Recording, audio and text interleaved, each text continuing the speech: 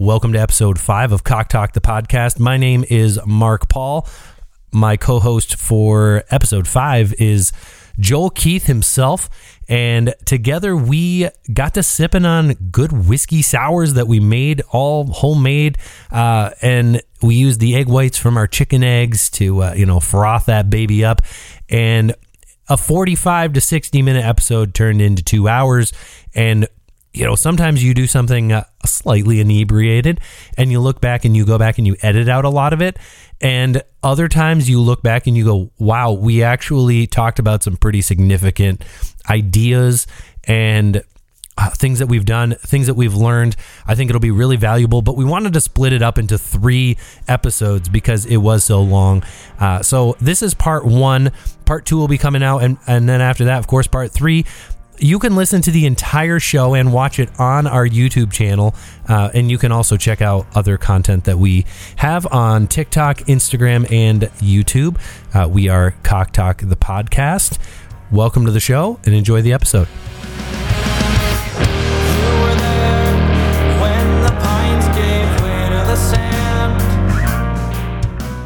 What's this band's name?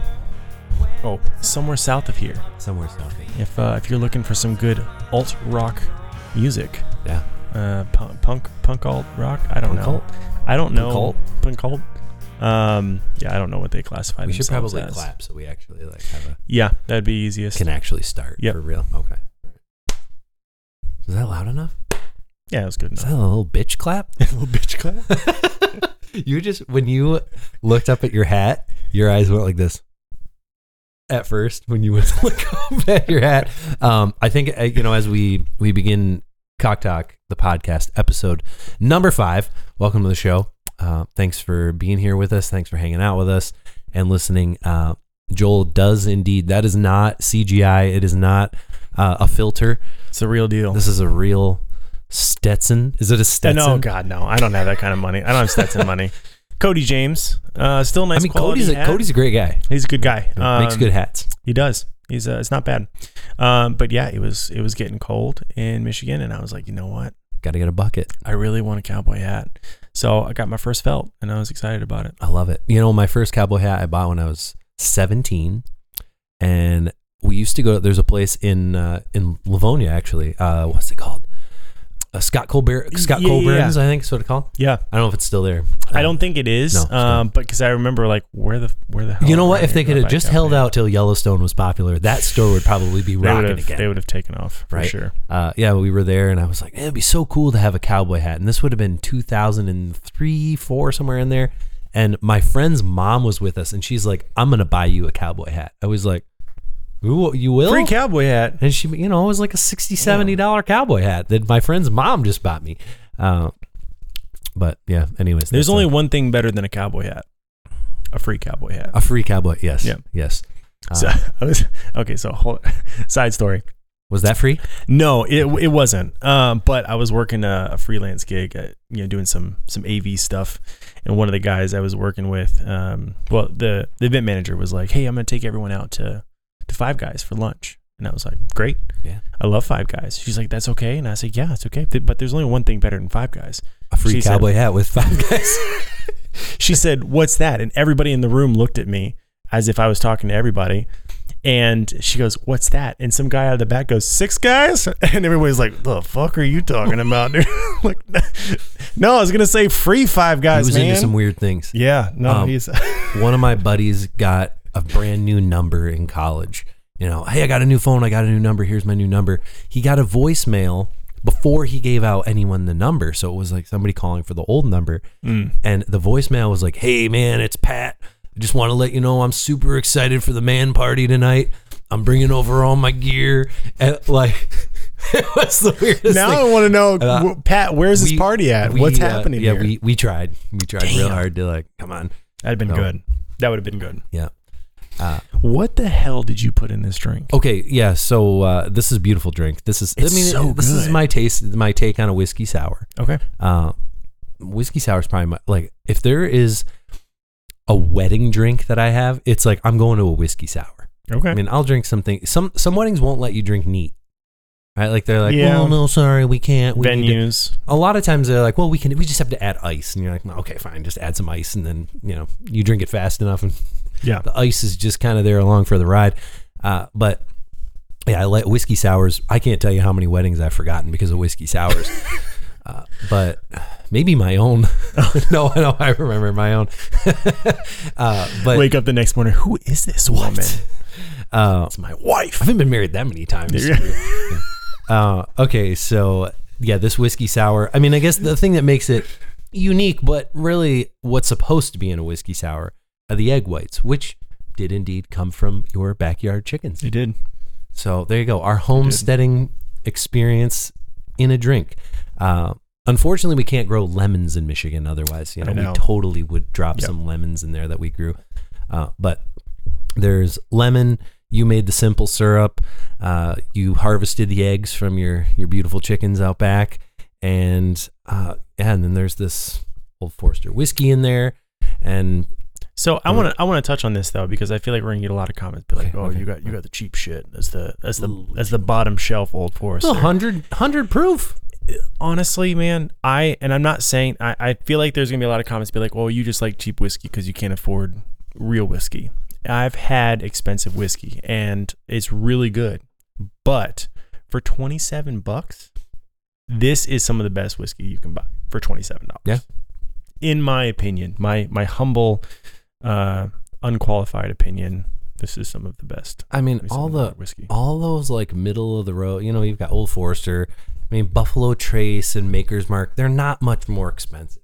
No, they're really they have a different vibe to them. Mm-hmm. But this is a great, like, hey, I want to make a whiskey sour where like the whiskey is not the center point of this drink. It's the sour mix. Right. Now you can go buy a sour mix, but it's gonna probably have high fructose corn syrup in it. Yep. It's gonna have a whole bunch of crap in it, tons of sugar. This is just pure lemon squeezed out, and then some homemade simple syrup. So no crap in this, and you take it all, you shake it, and it creates this beautiful little froth here. So there is for people that don't know about the froth for an egg white, there is a technique. So you're supposed to shake the egg white dry, so no ice first, right? Yeah. Get it going, and then add ice for the second shake. Yes, and don't make that mistake. Yeah, which really helps. We did jump the gun a little bit. We took a few sips. We dropped the big giant whiskey cube in here. There was a lot more froth. There was a lot of froth once the ice cube got in there. But we're gonna go through this really quick. At least I am, because this is my favorite part about this drink. There's 5 fucking grams of protein in this drink. How many drinks can you say, hey, there's protein in that alcoholic drink? If you're trying to bulk up, hey, this is the drink for you. Yeah, I love I'm not trying to bulk up. I think I'm always trying to bulk up. I'm just always bulky. Always bulky. It's not even that I try to bulk. It's just always bulky. Just doing it. It's always bulk season for me. Yeah. Unfortunately. All right. So on today's show, we really wanted to dive into some, I guess, some more like philosophical ideas. We were actually, our initial plan was to have Tyler here. Tyler's sick. Boo-hoo. Not boo-hoo. That was kind of douchey. We are actually sad Tyler's not here. We were. We wanted him here, and then your wife was going to be on the show, and she's sick too. So everybody is down for the count, which is why we're drinking this immune blaster. It's a lot of vitamins in there. A lot of vitamin C in this. Vitamin C, protein, and whiskey. Like all the what goodies. More could you want? I mean, shoot, it's just going to clear us right out. You can pretty much supplement your entire diet with just this drink. Yeah. Maybe don't have whiskey in it every time, but if you just had lemon, egg whites, and a little sugar. Because I mean, you've got protein, you've got low calories, like. You've got your fats. Somebody out there is like, well, you guys are gonna get salmonella because you're having egg whites. Have you seen that guy? There's a guy on social media. Yes. He's like over 30 days into eating raw chicken every single day. He posts a video every day of him eating raw chicken. Yes. And he is still not sick. You think it was, I'm going to eat raw chicken every day until I get a tummy ache. Yes. And I want to say he's on day like 25 or something. No, he's over a month now. It's like 33 days now. he keeps popping up in my newsfeed. Same, because it's hilarious. And I keep watching it because it's the most disgusting thing to watch him get sick. And he's like, all right, here we go. I'm going to put this chicken into a blender and make a protein shake. And there was one he almost got me. It was like day 18 or something where he was like in a bib, like in a hospital gown. And he's like, all right, so finally got sick. And here we are. So this is my proof video that I got sick. And then he's like, sick of not eating more chicken. And then this doctor walks in with a plate of chicken. He's like, here's your chicken. You need a stat. And him and the doctor both start eating raw chicken. And I was like, what the fuck? I love it. I mean, it's a genius account because that account is brilliant. Like 30 days old and he has hundreds of thousands of followers. Yeah. It's wild. And I don't know what the point of it is. I don't know if I think that like it's actually to prove that raw meat doesn't actually hurt you. That what we've grown to understand or learned to understand about raw meat is that it's not actually going to make you sick.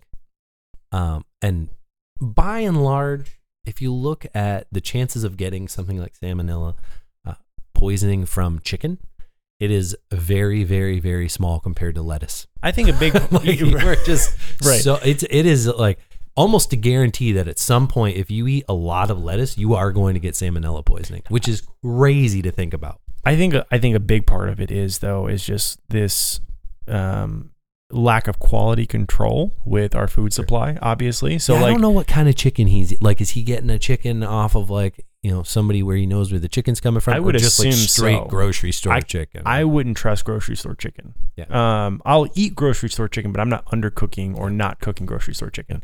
I thought it was weird too. I used to work for a burger place. I used to manage a burger place down in Florida. And I worked at the commissary for a while where they prepare all of the burger meat. And you'd get the big slabs of brisket and sterling, and then we'd, cut them up in slices, and then they'd be blended together. All 100% grass-fed beef, all natural. It came from a really, really good source. But I remember sitting there cutting it up for the first time, like, oh yeah, they're teaching me like, hey, this is how you cut this is how you trim it, and this is how it's going to go in the grinder. And the guy I was working with, he just like literally took a cut and then just like ate a bite of it. And I was like, bro, that's just came out the fridge. Like it's not rare, it's not blue. Like that literally just came out of the fridge.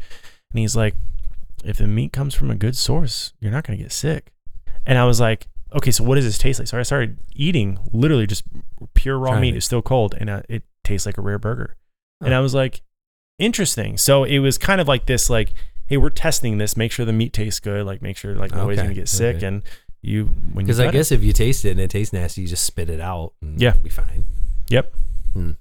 Yeah, that's I like rare meat. So I mean, but I've never gone raw.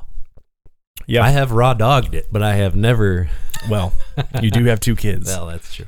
So clearly, yeah, it's so okay. So I know we're trying to get to what we're actually going to talk about on the show. So we'll try to let you know right now what we're going to talk about. We wanted to talk a little bit philosophical about kind of the responsibilities that we have around our house, not necessarily just on the homestead, but we'll start off talking, what our role is on the homestead. Mm-hmm. We're married, so what our wives' role is on our homestead, what our children's role is on the homestead, and how us as husbands have taken the lead in some of those things and what that looks like. Yep.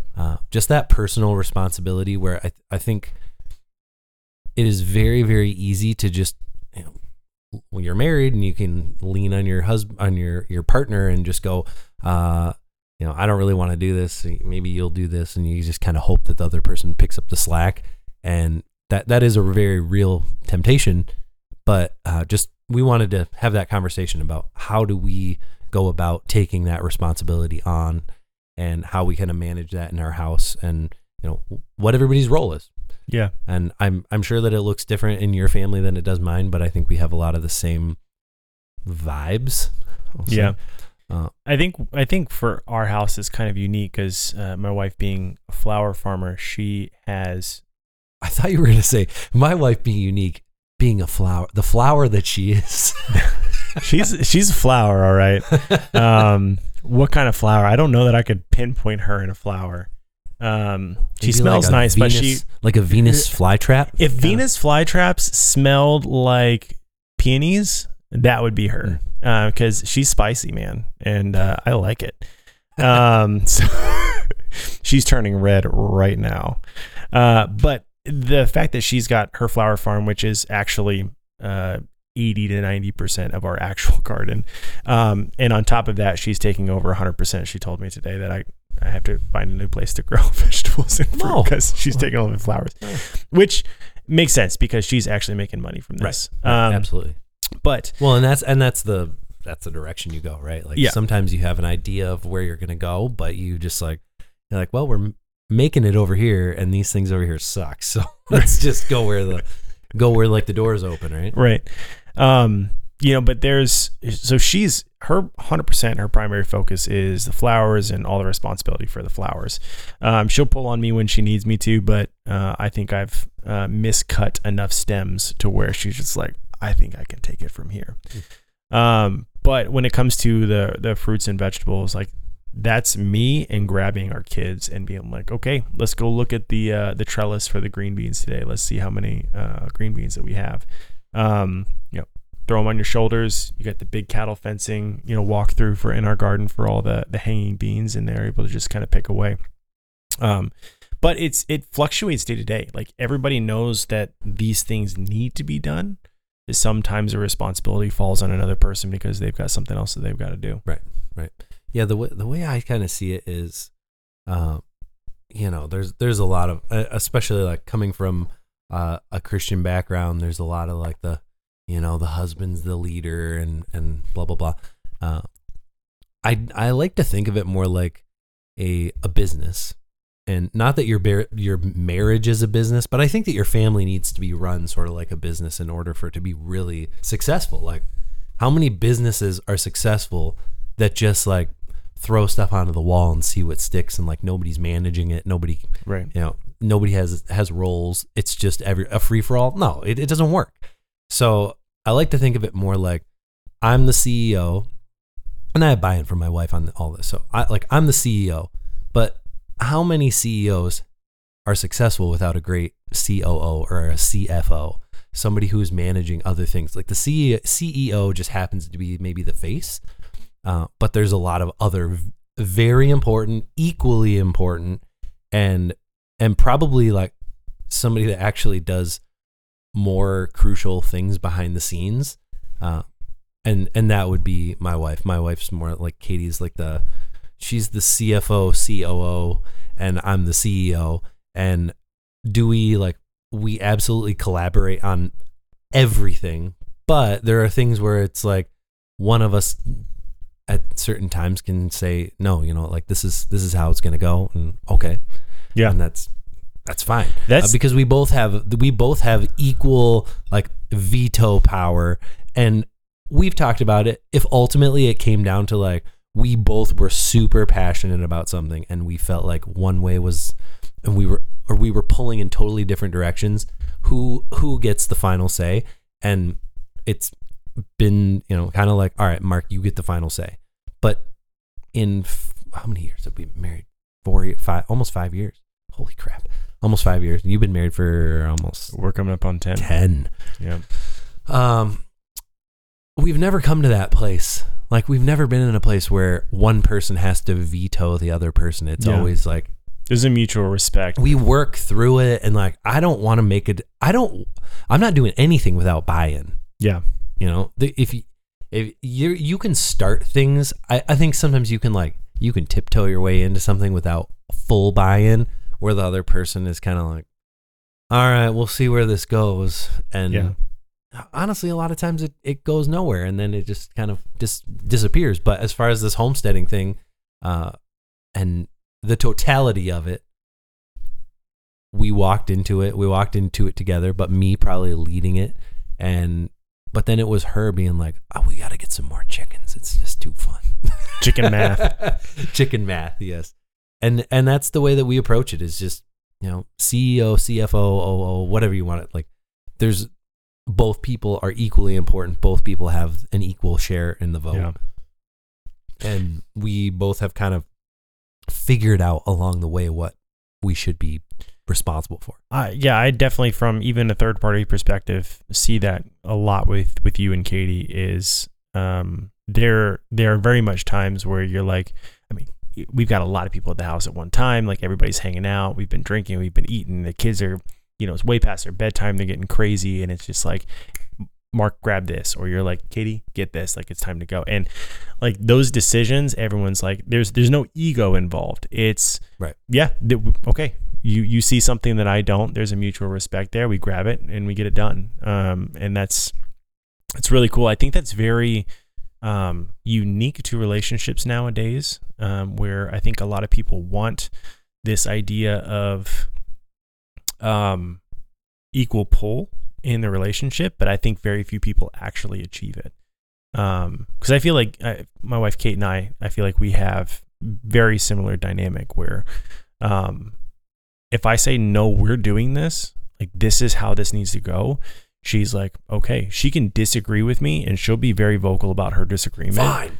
Yeah, but it's like, okay, we're going to do it. And, and then in the back of my mind, it's like, man, I really hope I don't screw this up, because then she's going to be right. And then, which usually happens. And then it happens. Yeah. Yeah. But it's never, so rarely, I probably could count on one hand the amount of times that there's like this pull rank mentality where it's like, no, this has to happen. And usually if that's the case, it's like an emergency situation.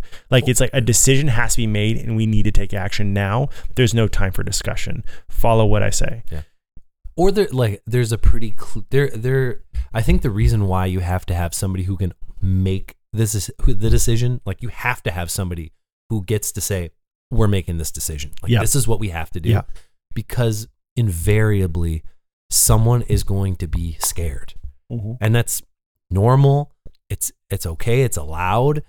There's decisions that are huge and that can change your whole life, like where you live and where your kids are going to go to school and like what your job's going to be. I mean, I just look at, you guys and we really wanted to have Kate on because we wanted to have her talk, and we will. Kate's Flower Farm. We're just going to put her in the description anyways, because people Why not? You should just follow her, especially if you like flowers. But I mean, somebody a wife coming to you going, hey, I want to quit my job and start a flower farm. Mm-hmm. I know it's more nuanced than that, but like, I want to quit my like highly educated job that she had and start a flower farm. A lot of people be like, I don't know, babe. I think you should like start this on the side or something. Yeah. And I think that it takes a lot of courage as the leader of the household, the CEO, to go, yes, this is the right move for our family. Right. And then to watch how, like, not just, okay, fine, do it, but like the support behind it and the fostering of all those things, taking your free time and pouring it into that business too. And watching how that has all come together and is like now just starting to boom is really cool to see. And it is the culmination of all this. Like you are partners, and like you saw that your partner is unhappy and you made a change. And that was like a very, very brave thing to do, because most people are so tied to their paycheck. Yeah. And most people need that security and the stability of a regular paycheck, and to dive out into that is, I mean, it absolutely was tough. I mean, leaving a full-time job that where, was getting good pay and had benefits to start a flower farm. And then I did the same thing, not much sooner or not much later.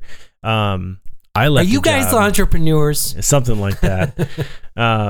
Serial entrepreneurs, if that's it. But you guys like going after Kellogg's and Post? No. Different cereal. But what if you just started growing you could grow some stuff back there and make some cereal out of it? Then you could actually be a serial entrepreneur. On top of everything you do. That's it. We'll grow wheat. We just want to make one box of cereal just so that we could say. And the ironic part being because Kate has celiac, so she wouldn't even be able to eat it. Okay, but there's some grain-free cereals that are bomb. Okay, so what grain-free cereals do you Costco like? has them. They have this one. So there's this one that's like straight up Fruit Loops, but it's totally clean and like I've good never seen ingredients, that one. and it's grain. It's gluten-free. It's amazing. I think Kate would love that because it's freaking expensive. You're like, I think we paid $12 for this thing, and you're like, okay, it's a Costco sized cereal thing, cool. And then you open it up, and you're like, the bag is like this. I was like, is this a bag of fruit snacks? Is this a joke? But there was that, and then there was also one that was like a chocolate one, and it was made of pure cocoa. So it was gluten free too. It was like 4 grams of sugar per serving, which is, if you have That's ever not read the back bad. of a nutrition thing of cereal, you know that even stuff where they're like, this is the healthiest cereal ever, 15 grams of sugar included. Even granola has as much sugar as like Frosted Flakes. So I really love cereal. Yeah. Used to get these huge bowls of cereal before bed as a kid. Yeah. Just cranking on cereal. But now I go back and I look, I'm like, I was probably having 120 grams of sugar before bed. Yeah, like 800 calories, 400 grams. But I was of sugar. playing hockey, so it just all... Yeah, it all came off. Well, it's funny because when Kate and I were dating and she was still living at her parents' house is when I'd get off of work at 11 o'clock at night, drive an hour home, and then I would show up at her parents' house. She would like let me in the front door. Everybody's asleep, and her and I would share a bowl of cereal, and then I'd drive back home and go to bed. And it was kind of like a, hey, we're saying goodnight. Like we're just, we ate so much cereal, and her parents always had at least 10 boxes of cereal in the pantry at all time. She got celiac from the cereal. It was all of her habits beforehand. But yeah, so we'll divvy back in here. Yeah. Let's take a quick break. Let's refill our drinks because we're both empty. Yeah, we're 1 minute away. We'll take a quick break and then we'll come back and we'll talk a little bit more about kind of preparedness and responsibilities. All right, sounds good. Sweet.